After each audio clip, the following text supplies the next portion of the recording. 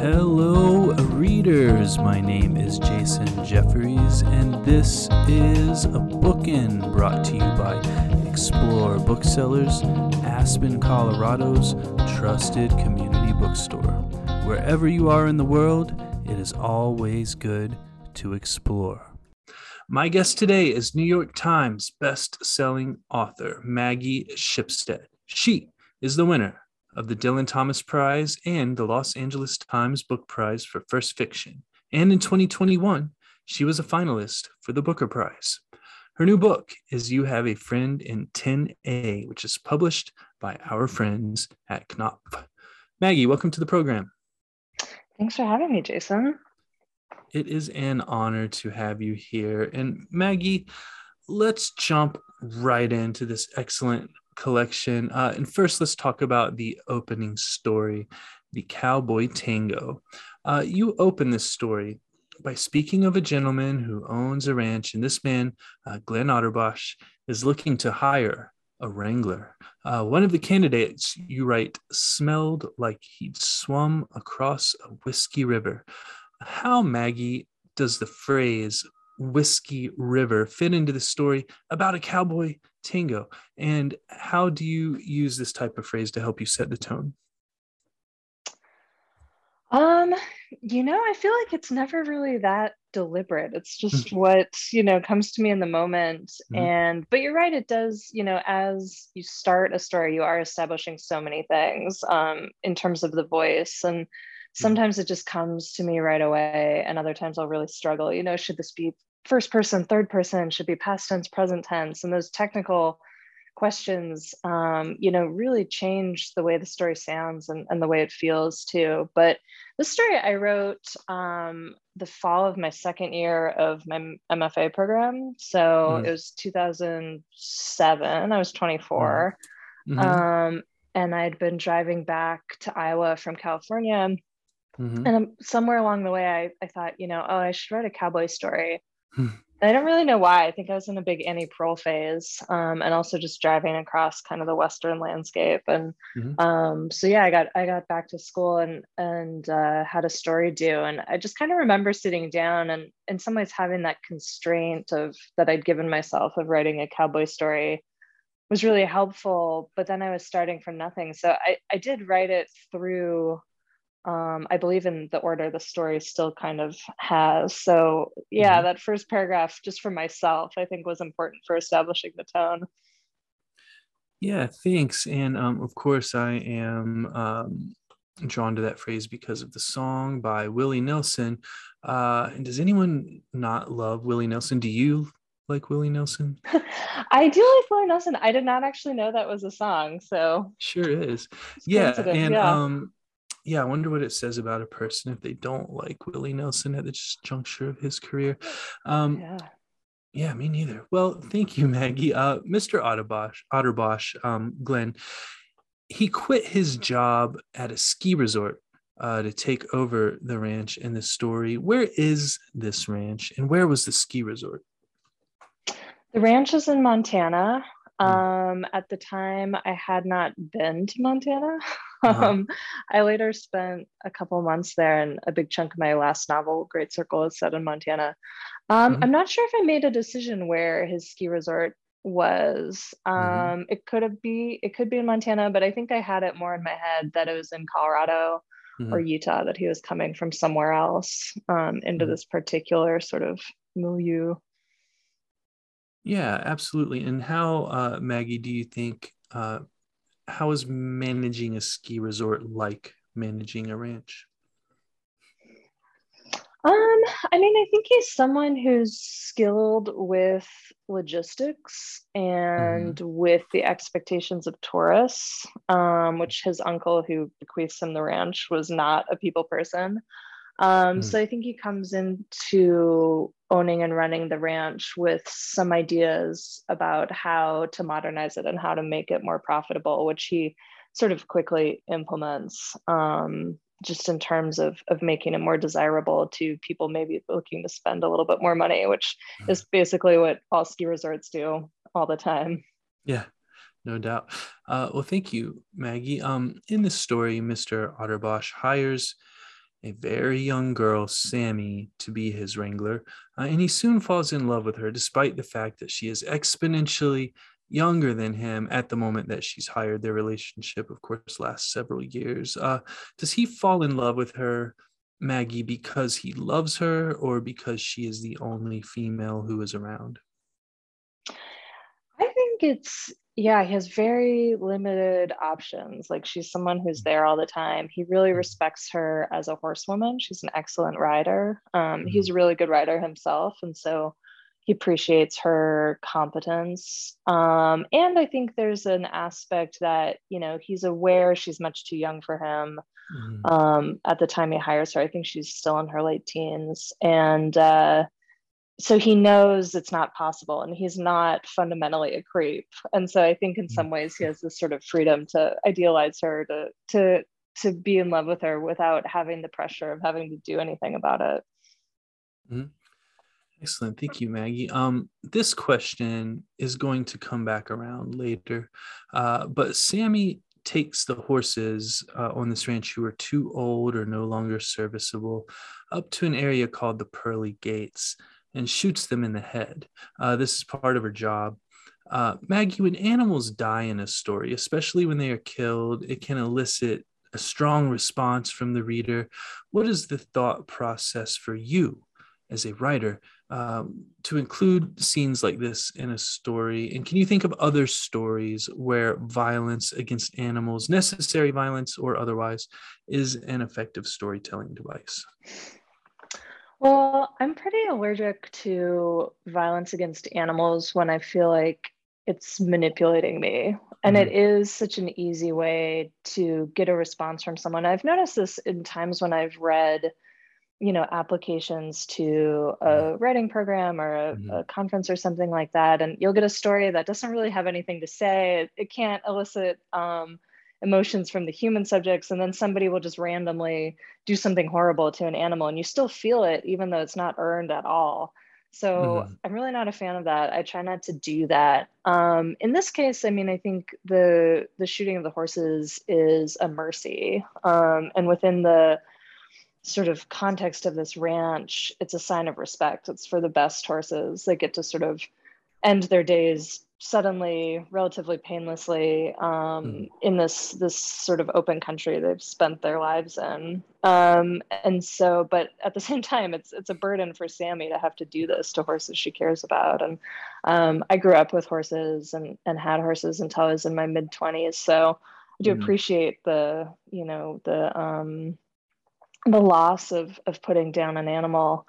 Um, but yeah, I tried to make sure it wasn't cheap. Yeah, and you did a great job there. I have never spent time around horses. I mean, I have, but sparingly. And part of this area, the pearly gates, is that some of the horses' skulls are nailed up onto trees. For you, as someone who has spent time around horses, when a horse is being led up to this area, would the horse recognize what is on the trees, or would it just be like, "Ho hum, I'm taking a walk"? Yeah, I don't think they'd have any idea. Horses are pretty dumb. I mean, a horse might recognize, the sort of recent corpse of another horse, I Mm-hmm. think maybe, but I'm not actually sure. But something Mm-hmm. that's skeletal like that, I think would be pretty safe. Yeah. Thank you, Maggie. In this story, the character Harrison Green is described as a man of great patience. What is a man of great patience, and what are the positives and negatives of being such a man? So Harrison Green comes to the ranch. He's related to Mr. Otterbosch. I think they're cousins. Can't quite remember. Mhm. And he's an artist. Mhm. And he's recently divorced or split up from his wife. Mhm. And he's someone who has sort of infinite patience to make these very detailed paintings. And yeah, I mean, I think someone with a lot of patience has to be comfortable with just incremental processes. Like, I think writing a novel takes a lot of patience because you can't do it in a day. You have to just add a little tiny bit not every day, but for a long time, day by day by day. And he's someone who sort of does that in a more visual sense. And for him, in a way, it doesn't for all patient artists. It also sort of carries over into his personal life. So he's also interested in Sammy, but he's willing to give it time and sort of play the long game. He doesn't need results right away. Yeah, thank you so much. And when you say you cannot write a novel in the day, for some reason, the first thing that popped into my mind was like this era in New York when you had these kind of cocaine-fueled writers like Bret Easton Ellis and Jay McInerney, when they were mythologized to have gone on these benders and written their novels in, 3 days or whatever. Do you think this is real, or was that just like mythology building from their standpoint? I mean, I don't know. I think it's probably mythology building. I'm sure they wrote them fast. Like, I've written a short story in a day, and I've written a novel. My second novel, Astonish Me, was 5 months from starting it to selling it, which is really fast. But I mean, 5 months and a couple of days is a big difference. So yeah, I don't know. I'm just skeptical of any story like that. Plus, like, I think what you would churn out in 3 days while super high and coked up would not be great, no matter how much they want to think it is. Yeah, and whether the product they produce is great or not is up to other minds besides mine. But another writerly question for you before we leave this first story here. You said that this was one of the earliest ones you wrote, or the earliest one you wrote, and that you kind of chose to place these stories in the order that you wrote them in. Did they also just turn out to be naturally sequenced that way? In other words, is the collection telling us anything from A to Z, or is it strictly something that you sequenced temporally based on when you wrote them? No, they're actually not in the order of when I wrote them. The second story, Acknowledgements, is actually the last one I wrote. So Cowboy Tango and Acknowledgements were 10 years apart in when I wrote them. But it was hard to figure out how to sequence them because they don't have a lot in common. And they were written over such a long time. I had to sort of think about it in terms of varying the tone. And I purposely split up stories that had similar subject matters. Like, there are 2 or 3 that sort of have to do with Hollywood. And so I didn't put those all right in a row, that sort of thing. Yeah, for sure. Well, thank you so much, Maggie. And we're going to get to acknowledgements after the break. But first, listeners, we are going to take a short break here for a word from our sponsor. And then I will be right back with Maggie Shipstead.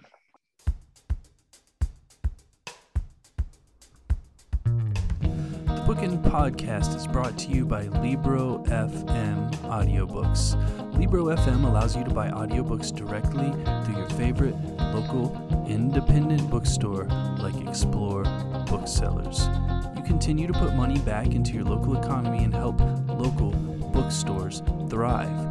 Please navigate to Libro.fm and enter the promo code BOOKIN, that's BOOKIN, in the promo code space to get 1 free audiobook and support your local independent bookstores in the process. I'm back with Maggie Shipstead, author of You Have a Friend in 10A, which is published by our friends at Knopf. Maggie, I now want to jump into the second story of your collection, Acknowledgements. As a veteran of several creative writing workshops, I thought this story was fantastic. The narrator of the story, D.M. Murphy, a writer who writes stories featuring a narrator named D.M. Murphy. This narrator, and this is a quote, is, drum roll please, unreliable. Explain the drum roll please, Maggie, in the context of a story about a student in a creative writing workshop. Yeah, I think, I also spent a lot of time in workshop. I did my MFA, so 2 years, and then I was at Stanford and workshop for 2 years, and then I've taught a little bit, and I wrote this right after I taught for a semester at a Mhm. different MFA program. So yeah, I mean, of course, the idea of an unreliable narrator is one of those phrases you just hear over and over and over again and become sort of Yeah. almost numb to within a Mhm. workshop. And so the narrator of the story is a writer. His first novel is coming out, and so he's very self-aware um, of uh, of himself as a writer and a narrator, and so he's sort of um, trying to have this sort of winky, sly, superior humor about everything, and the Right. effect is mostly that he's just very annoying. Yeah, thank you. And in the beginning of this story, the writer, the narrator, D.M. Murphy, compares himself to both Hemingway and Nabokov pretty much right from the jump. Why is this, Maggie? And is this the typical behavior of an MFA student? Why compare himself to Hemingway and Nabokov as opposed to, say, like Dan Brown and Sally from the Bagel Shop? Yeah, I think, he's doing it in this way that's a little bit like, oh, wouldn't it be funny if I were the next Ernest Hemingway? Ha ha. And there's this, it's sort of self, delusion that he's sort of seeking, support for, but couched as a joke. There's just layers of insecurity going on with this guy. As Mm. sort of a blind item gossip piece, I read an essay recently by a literary writer that I found incredibly annoying and sent a Mm. screenshot of it to a friend. And the gossip came back that when this guy was in workshop, he would say explicitly to people that he didn't think he had any peers except for Chekhov. Mm. So it's something, that really happens. People sort of decide in their own minds that they're a legend in the making. Mm-hmm. Yeah, why not? Um, at one point of this story, Maggie, D.M. Murphy states, quote, a whole narrative fell into my mind, delivered on to me by a dozen or so muses in Lululemon, end quote. Maggie, can you talk to us about finding inspiration in the mundane, specifically in, corporate chain shops such as Lululemon? Yeah, I mean, I think inspiration can come from anywhere. I think, like, looking back on these stories in this collection, they all came from different places. This one, I'd encountered this sort of voice that this story is written in a satirical way. I've encountered it in a serious way many, many times, a sort of lofty uh, uh, voice that's really reaching for literariness that might not be there in terms of the thought behind it. And so it sort of Mm-hmm. the inspiration for the story came to me, just sort of this irresistible desire to kind of lampoon it, but also humanize this person. Um, I don't know if anything's been sparked by something as corporate as Lululemon for me. Uh, Sometimes like other stories in here, like the title story, I think was sparked by a New Yorker piece about Scientology. mm, Lambs is set at an artist residency, not unlike one that I did in Ireland, and we had this weird communal dinner. So often it's an mhm, experience or something that I read. mhm. But DM Murphy is he has his sort of flash of inspiration, which I think sometimes if you're really looking for a flash of inspiration, you can sort of make it happen. Yeah, for sure. And I'm gonna derail this conversation for a moment since you just brought up the inspiration of Scientology. For a while, I was super fascinated by this. There were all the books coming out by like Lawrence Wright and others, Mm-hmm. and then there was the film The Master with Philip Seymour Hoffman and Joaquin Phoenix. What about the Scientologists and Scientology specifically inspired you to write about it? When I used to live in San Francisco, I would go down to like the BART stop and there would be Scientologists on the left doing stress tests. And then on the right, there would be like a chorus of people in Guy Fawkes masks yelling at the Scientologists. And it was just a really weird scene. But what inspired you to use that as inspiration? Yeah, I think so. I think what I read in the New Yorker was a Mm, piece by Lawrence Wright yeah. before the full book came out. It's probably an excerpt, and it was when Mm, I was at Stanford. Yeah, and I live in LA now, so of course mm, they own a ton of real estate. There are these yeah. huge buildings with all the windows covered and big Scientology signs, and it's very Mm, odd.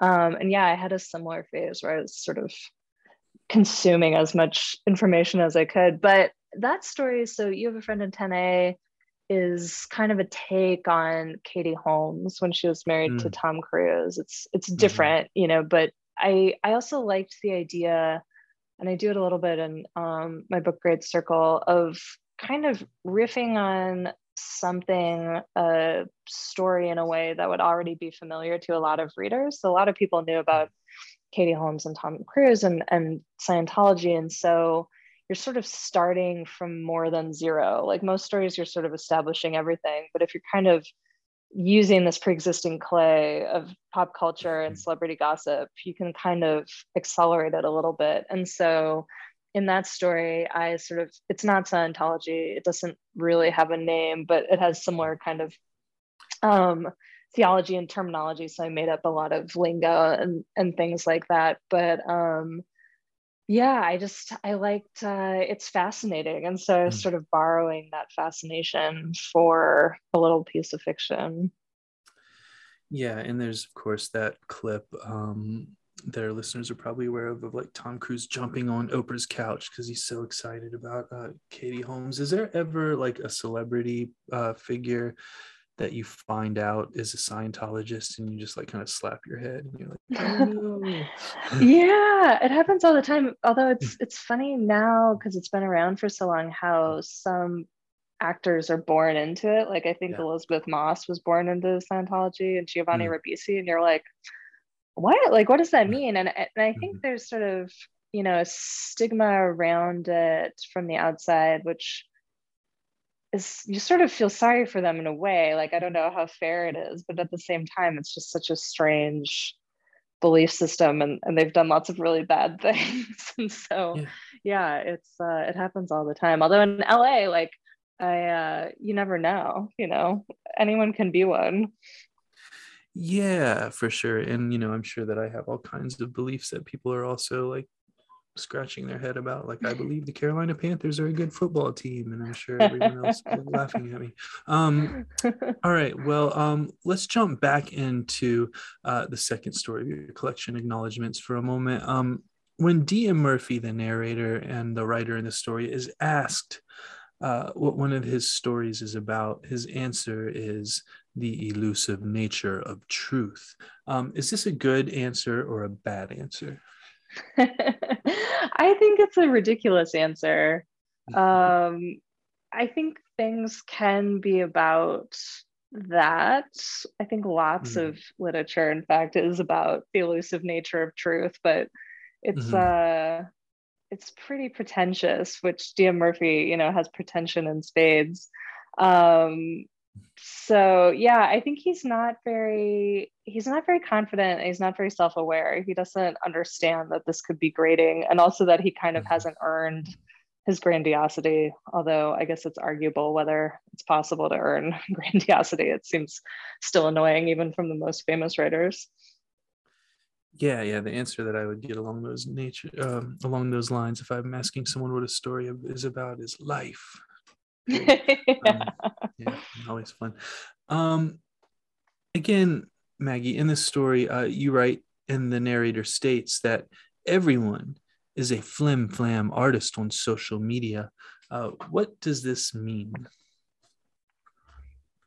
I think, you know, it's this sort of truism that Mhm. we're all putting our sort of best selves or a sort of Mhm. idealized version of our lives on social media in order to make other people jealous, or maybe not with that intention, but you know, the end result is that people feel inferior because they're just seeing a very edited version of other people's lives. And Mhm. I don't know if it's necessarily true, especially now that social media is older and more ingrained. I mean, I think some people make a real effort to be honest on it.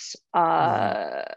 But he, yeah, he sees everything as sort of a conspiracy to make him feel insecure because he Hmm. feels insecure and he doesn't really think he should. And he's always kind of trying to find the root of it. Yeah. Do you have any thoughts about Elon Musk buying Twitter? I mean, I think it's a bummer. Yeah. I guess we'll wait and see what happens and what he does. But I don't think the problem with Twitter is too little freedom for people to say what they think. Yeah, I used to live above a friend who worked at Twitter, and he took me to tour their offices at one juncture after they had moved down onto Market Street in San Francisco. And judging by what I saw when I was kind of behind the curtain, I don't anticipate any changes at all. Mm, But hmm. who knows? I mean, I know Elon Musk is one of these like larger than life figures, but as far as what I witnessed, I'm not really sure how that's going to change. Yeah. Yeah, you never know. I mean, there are a lot of people Mm. working there. It's a big company. And so, Yeah, yeah, yeah. we'll see. Who knows? Maggie, is it ever a good idea to workshop a story about other students in that workshop? I would say no. I don't think it is. Mhm, And this has happened when I was at Iowa. mhm, There was a story somebody workshopped that was set at a party at Iowa. mm, And so it was unclear how one to one it was, but mhm, everyone was a buzz about it, for a few days because we are all trying to figure out who was who and what he was saying about everyone. And mhm, it ended up not being that harmful, but the scenario in the story where DM Murphy has been sort of rejected by this woman, and so he writes a story, kind of a vengeful story with an explicit sex scene that's clearly about her, and she's in the class. I know this has happened too. It's happened to somebody I know, and it was fairly traumatic. It's a really cruel thing to do. yeah, Um, but I do think, once you're sort of out of the workshop, things are sort of fair game. yeah, I'm sure you read The Bad Art Friend yeah, kerfuffle. yeah, Yeah. yeah, yeah. So many of those things happening. Well, thank you, Maggie. And finally, and listeners, we have really only talked about three stories in this collection. The collection is outstanding, a top-notch short story collection, especially the title story, You Have a Friend in 10A. But Maggie, I told you we would come back to this before the break. When DM Murphy's story is being workshopped in an MFA program, um, and as an aside, before I continue, is he in Boulder or some other Colorado university? I don't think I name it, but yeah, I think It it's in says in the Colorado. Rocky Mountains. That's all it says. Yeah. Yeah. Um, Yeah. I thank you. But Maggie, as this story is being workshopped, one of his classmates, who is described as having the wardrobe of a celibate witch, which definitely made me laugh for a very long time, states, I think when violent animal death is a plot point, you really have to earn it. Otherwise, it seems like a cheap way to manipulate people into feeling something.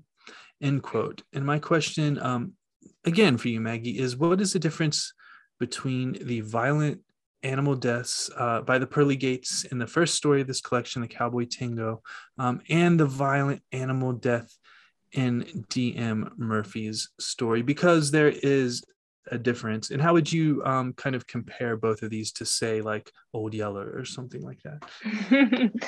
Oh, that's funny. Yeah, I forgot that was in there. It's clearly just a statement of my own opinion. Mhm, Yeah, I mean, again, I think like anesthetizing an animal is different than mhm, particularly animal cruelty. I hate animal abuse in stories, although I understand it's a fact of the world and that literature as a whole can't ignore it or mhm, make it so the dog always lives. mhm. But I do think it has to be in service of something larger as opposed to just sort of a desperate ploy Mhm. to elicit a response from the reader. Yeah, absolutely. Well, thank you so much, Maggie. And thank you for writing this wonderful collection and for coming on this show to talk about it.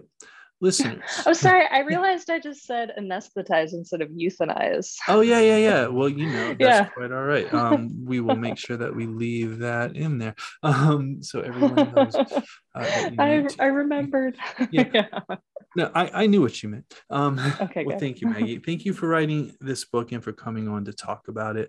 Listeners, I have been speaking with Maggie Shipstead, author of You Have a Friend in 10A, which is published by our friends at Knopf. Maggie, thank you so much for joining me. Thanks for having me.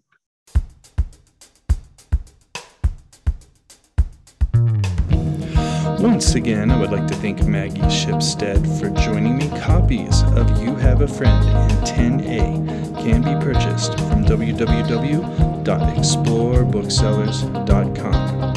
I would also like to thank our sponsor, Libro FM Audiobooks. Please navigate over to libro.fm and enter the promo code BOOKIN, that's BOOKIN, in the promo code space to get one free audiobook and support your favorite local independent bookstore in the process.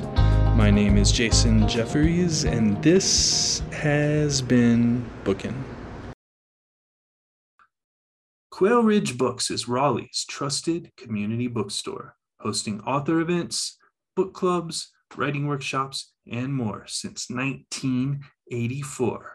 Visit them in North Hills Lassiter District in Raleigh, North Carolina, or online at www.quailridgebooks.com.